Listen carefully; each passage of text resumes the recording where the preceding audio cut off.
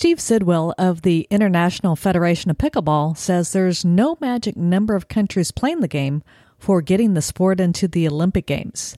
But he has been responsible for the explosion of nations becoming members of the IFP. So let's get to the intro so we can see how Steve is doing that. Welcome to the Pickleball Fire Podcast, where it's all about pickleball.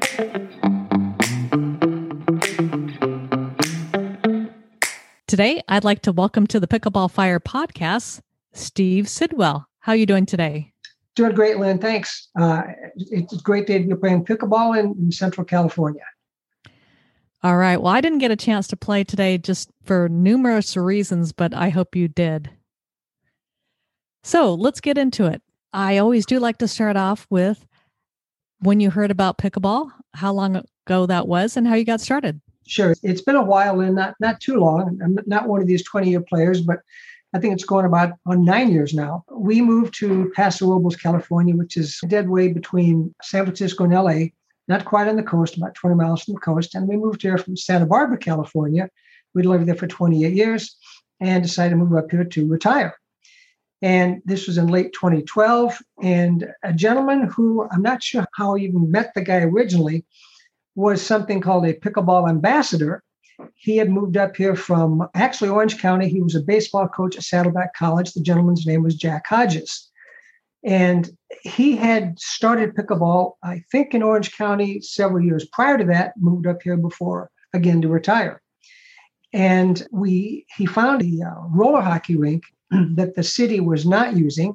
He asked them if he could go in there and put down chalk lines and put in these permanent nets. And they said, sure. So that was the genesis, and this was back in January of 2013. That caught on very quickly, and by 2014, we got permission from the city, of course, if we paid for it, to put down a completely new surface with permanent nets and windscreens, and we had room for 6 courts. Actually, we had room for 5 courts without windscreens. We could have gone to 4, but we said, no, we'll go with the 5. And since that decision, we must have yelled the term ball on 10 million times. So we'll learn the next time. And so that was back in 2014. I became involved with the USA Pickleball at that point because the gentleman I just spoke of, Jack Hodges, decided to relocate again, and he moved back to his home state of Hawaii. And he asked me if I'd like to be involved in the USA Pickleball. I said, what's that involved? He said, not much. I said, I'm not an athlete. He said, go ahead, give it a shot. So I reluctantly accepted that position. And then fast forwarding a bit, then I became a district ambassador for our county. And then finally, I became the USAP regional director for all of California and all of Hawaii. And USAP is a large organization now. It's got over 40,000 members. In the West region alone, with 2 states, we had 6,000 members. So my post-retirement job gradually went from playing pickleball to spending 40, 50 hours a week organizing a region. And this all was prior to something called the IFP. So how did you get involved with the International Federation of Pickleball? Well, then in 2015, I was introduced to a guy by the name of Mike Hess. Never knew Mike. He had started pickleball in Madrid, Spain. And my wife and I do a lot of traveling, a lot of international traveling. So in 2015, we actually went to Madrid to meet with Mike Hess and talk about getting some sort of organization going and getting some activity back and forth between the states. Again, that was 2015. And then in, I think it was 2016, 2017, that organization, the IFP, got going, but not as fast as we'd hoped it would be. And unfortunately, in 2018, Mike Hess had some family issues he had to attend to. And he asked me if I would be interested in running that organization with the president. And Lynn, I said, oh my gosh, I'm not sure. So this is one of those decisions that will go down in history as meaning listen to your wife and save a lot of problems. So I mistakenly thought that I could manage both the presidency of the IFP and the West region for the USAPA. Well, my volunteer job of 40 hours started going to 60 and 70 hours a week. And my wife said, you know what? That's not what retirement's about. And she was exactly correct. So I decided at that point to back down out of the IFP, stay with the USA Pickleball, because I had a lot of years invested in there, and we had a lot going in the West region. And that was fine with me for a long time. Got good time to play, and had my experience back where it really served me well working with USA Pickleball. But as I indicated, my wife and I have a background in a lot of international traveling. So I actually said, all right, I will come back in and join the IFP, but I don't want the top job. What I want is some responsibility internationally, as the organization is named. So I created a position of membership director. And at this time, Lynn, I think we had maybe, 15 countries in the International Federation of Pickleball. And that was, again, I think this must have been like 2018. Well, I took a liking to that because, again, I liked the international piece, and my wife and I started playing in international tournaments. We played in Italy, we played in Germany, we played in Ireland. We didn't get to play last year because of COVID, and this year's in the States. Next year, we think we're going to be back on track with an international event. In that period of the last 4 years, we've grown the number of member countries in the IFP from 15 to currently 67. And there's really no magic number. You'll hear the term 75 countries tossed around because that's what the International Olympic Committee requires to introduce a sport into the Olympics, to become an Olympic sport. Now, that'll be a great accomplishment for us, and we're on track for that. We're really doing well in that regard. But there are two steps to this process. One is to become an Olympic sport, and the other is to become a sport played at the Olympics. Now you say, aren't they the same? Not quite. People may not know this, but the Olympic host city themselves, like whether it's Paris this summer or LA in 2028 or Brisbane in 2032, each of those host cities gets to choose which Olympic sports they want to include. And they'll make that decision basically based on finances. They'll want to get the sports that are the least expensive to host that can bring on the greatest viewership. For example, if you have to build a $5 million velodrome for indoor biking, you got to have a way to make that money back. But if you can repurpose some tennis courts by resurfacing and bring pickleball in, it's not that expensive. So we got that working for us. The other thing we have working for us is, as you've seen, pickleball is expanding exponentially. Everybody sees it in the States. Not too many people see it globally, but we see it globally. I say it's in the zeitgeist now because we're seeing it, again, nationally at the highest levels. We're seeing it in Hollywood. We're seeing it on mainstream media. Every year it seems to get better and better for this promotion for our sport. Well, let me break in here Sure. and ask you a question. I mean, as you said, the growth recently in the last couple of years in terms of the member countries has just been amazing, going from, you had mentioned 15 to 67 now. Correct. How has that happened? Hard work. There's really a couple ways I go about that. And I don't want to use the I word, but at this point in time, I'm pretty much the only one on the recruiting side of this. But I'm expanding my capacity so I can share some of that responsibility. So there are countries that, well, let me back up. We have 3 levels of membership in the IFP. We have full memberships, associate memberships, and affiliate memberships. And you say, what are those? Well, to be a full member, you have to meet all the requirements on the member country application. And this isn't a long document. There's really maybe half a dozen requirements, Lynn, that each country needs to meet. But some of those take time to get there. So let me back up. We have 7 full members. Those are countries that have had pickleball in place for quite a while. For example, the USA, Canada, actually we have the Philippines now, we have the Czech Republic, we have India, I think we have England, France. Those are all countries where pickleball has been very active for many years. They're conducting tournaments. They have a solid organization. They are full members. Now, on the other extreme of the scale, we'll skip the middle for a moment, are the affiliate members. And of our 67 countries, Len, maybe 28 of them are affiliates. Now, here's what that means.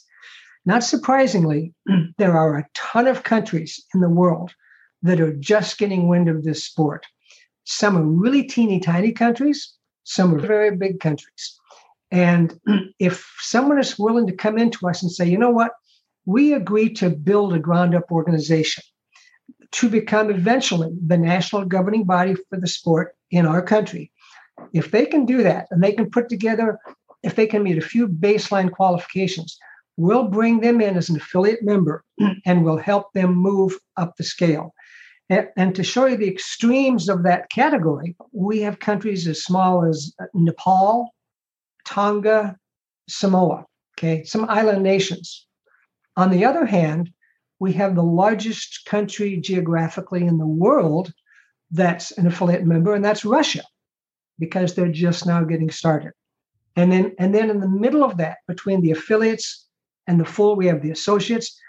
Those are member countries that are in between. They've met most of, but not all the requirements. So does that shed any light on things?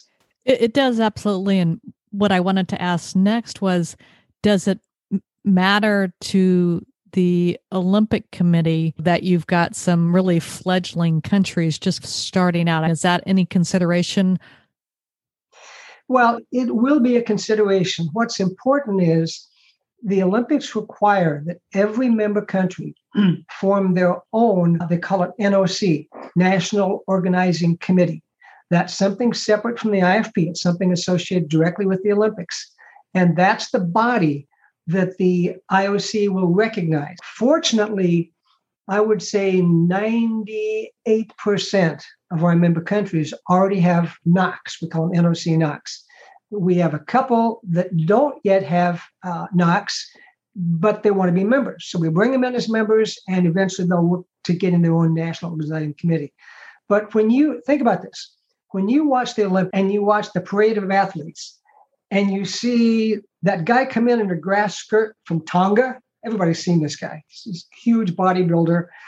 But the point is they maybe have 3 or 4 people in their whole assemblage for the Olympics. Those are tiny countries, but they've been able to get that national organizing committee. They've been able to get sponsors, and the IOC wants as much diversity and inclusion as they could possibly get. They want diversity, inclusion, and viewerships, and the host countries don't want to lose money. So that's the combination that determines what sports actually get into the Olympics. Now, my understanding is that certainly for the next Olympics and then I guess the ones in LA, the sports are probably already pretty locked in, aren't they? Yeah, they are. They're definitely locked in. Our best bet would be, as soon as we could, it would be to get in some demonstration. Pat Murphy has said, and I'm going to support his idea, that we will have some presence in Paris in 2024. If nothing else, it's an excuse for me to go back there. So we will figure out a way to make a presence in 2024. 4 years later, in 2028, I think we have a better chance of getting into some facet of an exhibition type sport. And if publicity keeps increasing like it has been on things like Good Morning America and ABC TV and everywhere you look, there's new promotion, I think that's going to help our cause. Very true. And then in terms of, you had mentioned down the road, the idea is that you want to have inexpensive sports. You don't have to build big facilities, and you want to make sure they have a really good draw. Even going to a couple pro events so far for me this year here in 2021, there really hasn't been as many spectators as you might be expecting. So I think we're a ways off, don't you? We are. They'll think that, but then at the same time, I would ask that you look at some of the sports going in the Olympics. Breakdancing is going into Paris in 2028, plus several other ones. Those, even though they don't sound like a conventional sport, they've mustered enough publicity and participation and sponsorship to make it go. Our sport, as we've all known, has been for the last, let's say, decade, very senior-centric. And as much as we tell people they got to learn the dink game, a bunch of guys my age out there dinking the ball back and forth is not going to really make for good ABC TV. But you've seen the way the sport's moving. We've got now a Major Pickleball League. We have several different bodies in the pickleball space that are now promoting it as a professional sport with obviously very clearly younger players that make the game fun and exciting to watch. So I think there's always going to be a place. There'll always be a place for what pickleball was started with and for, which was, again, senior players. They'll always be there. But I think this sport's going to morph so that the younger people, the percentage of players that are new will be younger players, but there'll always be this older cadre going on because this is truly a sport you can play for your entire life. Most people haven't played it on their entire life because they haven't heard about it. But these guys and gals that are playing it now in their teens, you can bet they're going to be playing this when they're in their 70s and 80s. There's no question. Very true. Now, I guess I want to get into a little bit more of, how things have grown so fast. That's been a lot of work on your part. And I'm talking about in terms of bringing in the member countries. Are you going to still be going at such a rapid pace going forward since you're getting close to that 75 mark? Or what's the plan there? Well, there's 195 recognized countries in the world by the United Nations. There's 20 or 30 other entities that aren't recognized as sovereign countries because they're either territories or something else. But use the number as 200. So we've got about a third of the world already playing. Clearly, we've gone after the low-hanging fruit. So to answer your question, I think the rate that I'll be bringing on new countries will probably be slowing in the future. But in terms of bringing them on, I've got the advantage now. 2 years ago, people weren't coming to me saying, hey, what do we have to do to get into the IFP? Or I've never even heard of the IFP. But now there's probably every couple of weeks, I'll get an email from some individual that's heard about this from someone else that says, hey, tell us about the IFP. How can we get pickleball started? And well, as I mentioned, I'm working right now on a gentleman in Gambia, in Africa, who wants to bring the sport because he heard about it from a friend of his in Nigeria, who is already an IFP member country. So that word of mouth happens. And then I don't like to use the word recruiting. That's really not what I do. What I do is I present what it means to be associated with a national organization, the global organization, in a new exciting sport. And it doesn't happen automatically. Yeah, we have to. Everybody loves to play this sport, as we know that. But it takes a different group of people that are saying, you know what?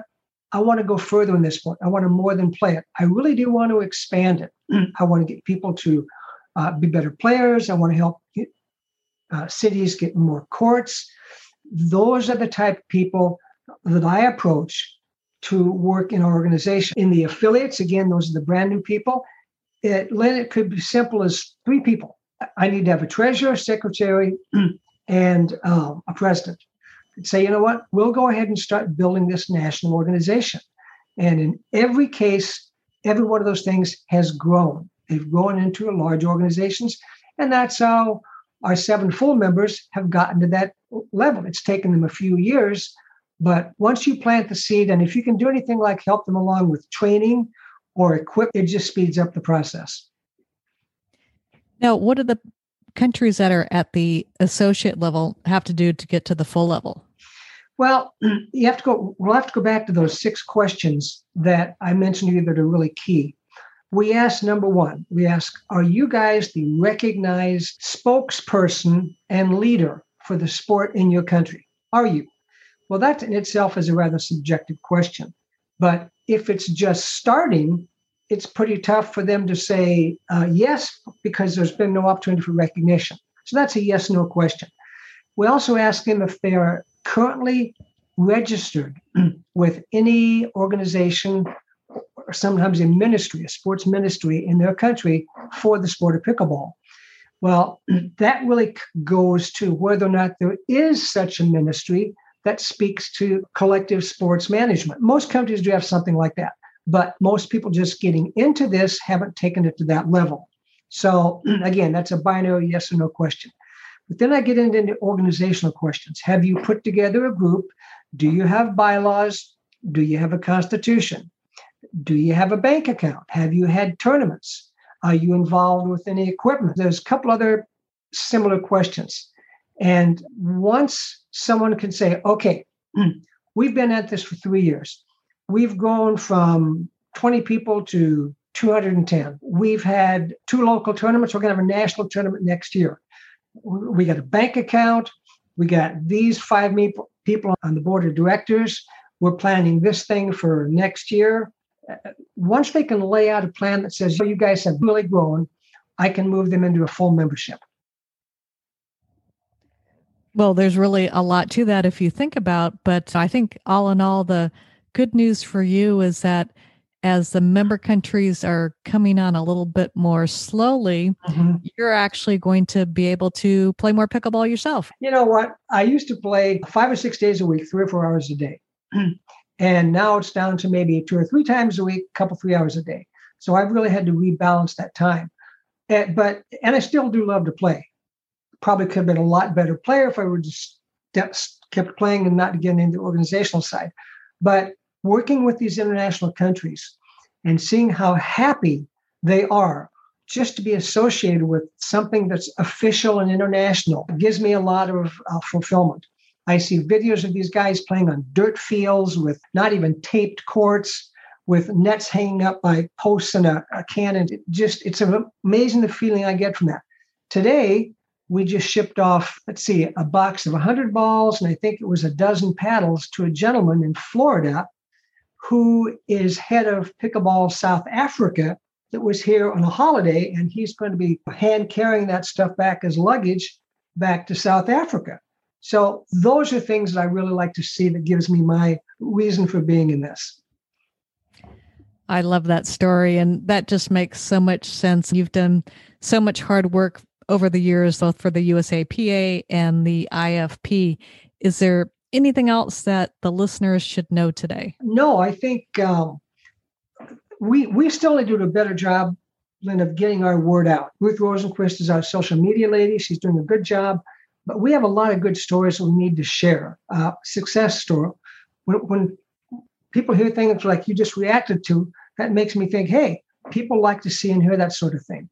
So between social media and our own promotional efforts, and as we get larger and let's say even more financially sound, we'll be able to physically be going to places in the world that can go face to face with some of these member countries. What I didn't mention is the organization is divided into 5 continents, called 5 continental federations. And we picked 5, that's the Olympic rings. One is Africa, and we now have 5 countries in Africa. One is Oceania, which is Australia and a whole bunch of islands. We have Asia, we have many countries in Asia. We have Europe, and we probably have 15 countries, at least maybe 20 from Europe. And then we have the Americas. Now, I'm thinking about we should consider maybe dividing between North and South America. Right now, it's just the Americas, we've got probably 90% of South America.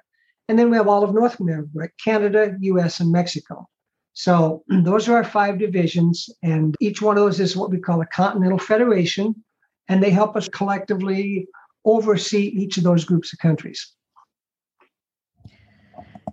As we talk, there might be somebody listening who knows somebody who might have an interest somewhere in the world of starting pickleball.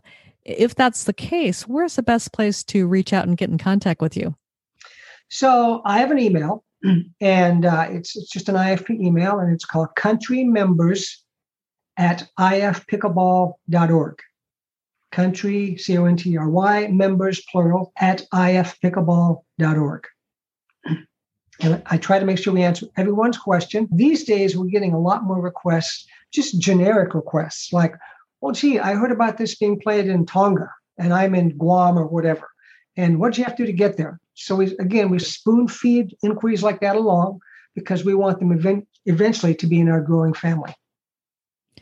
All right. Well, that certainly makes it easy for anybody to get a hold of you. And I just wanted to thank you so much for being on the podcast today. I love getting in discussing about all the countries and the growth of the sport, of course. So thank you, Steve, so much for being on the Pickleball Fire podcast. Great, Lynn. Thank you very much for the time to share our passion.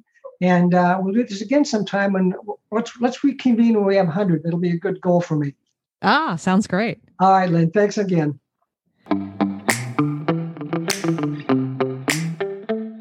Thank you for listening to the Pickleball Fire podcast. If you enjoyed the show, be sure to give it a 5-star review on Apple iTunes.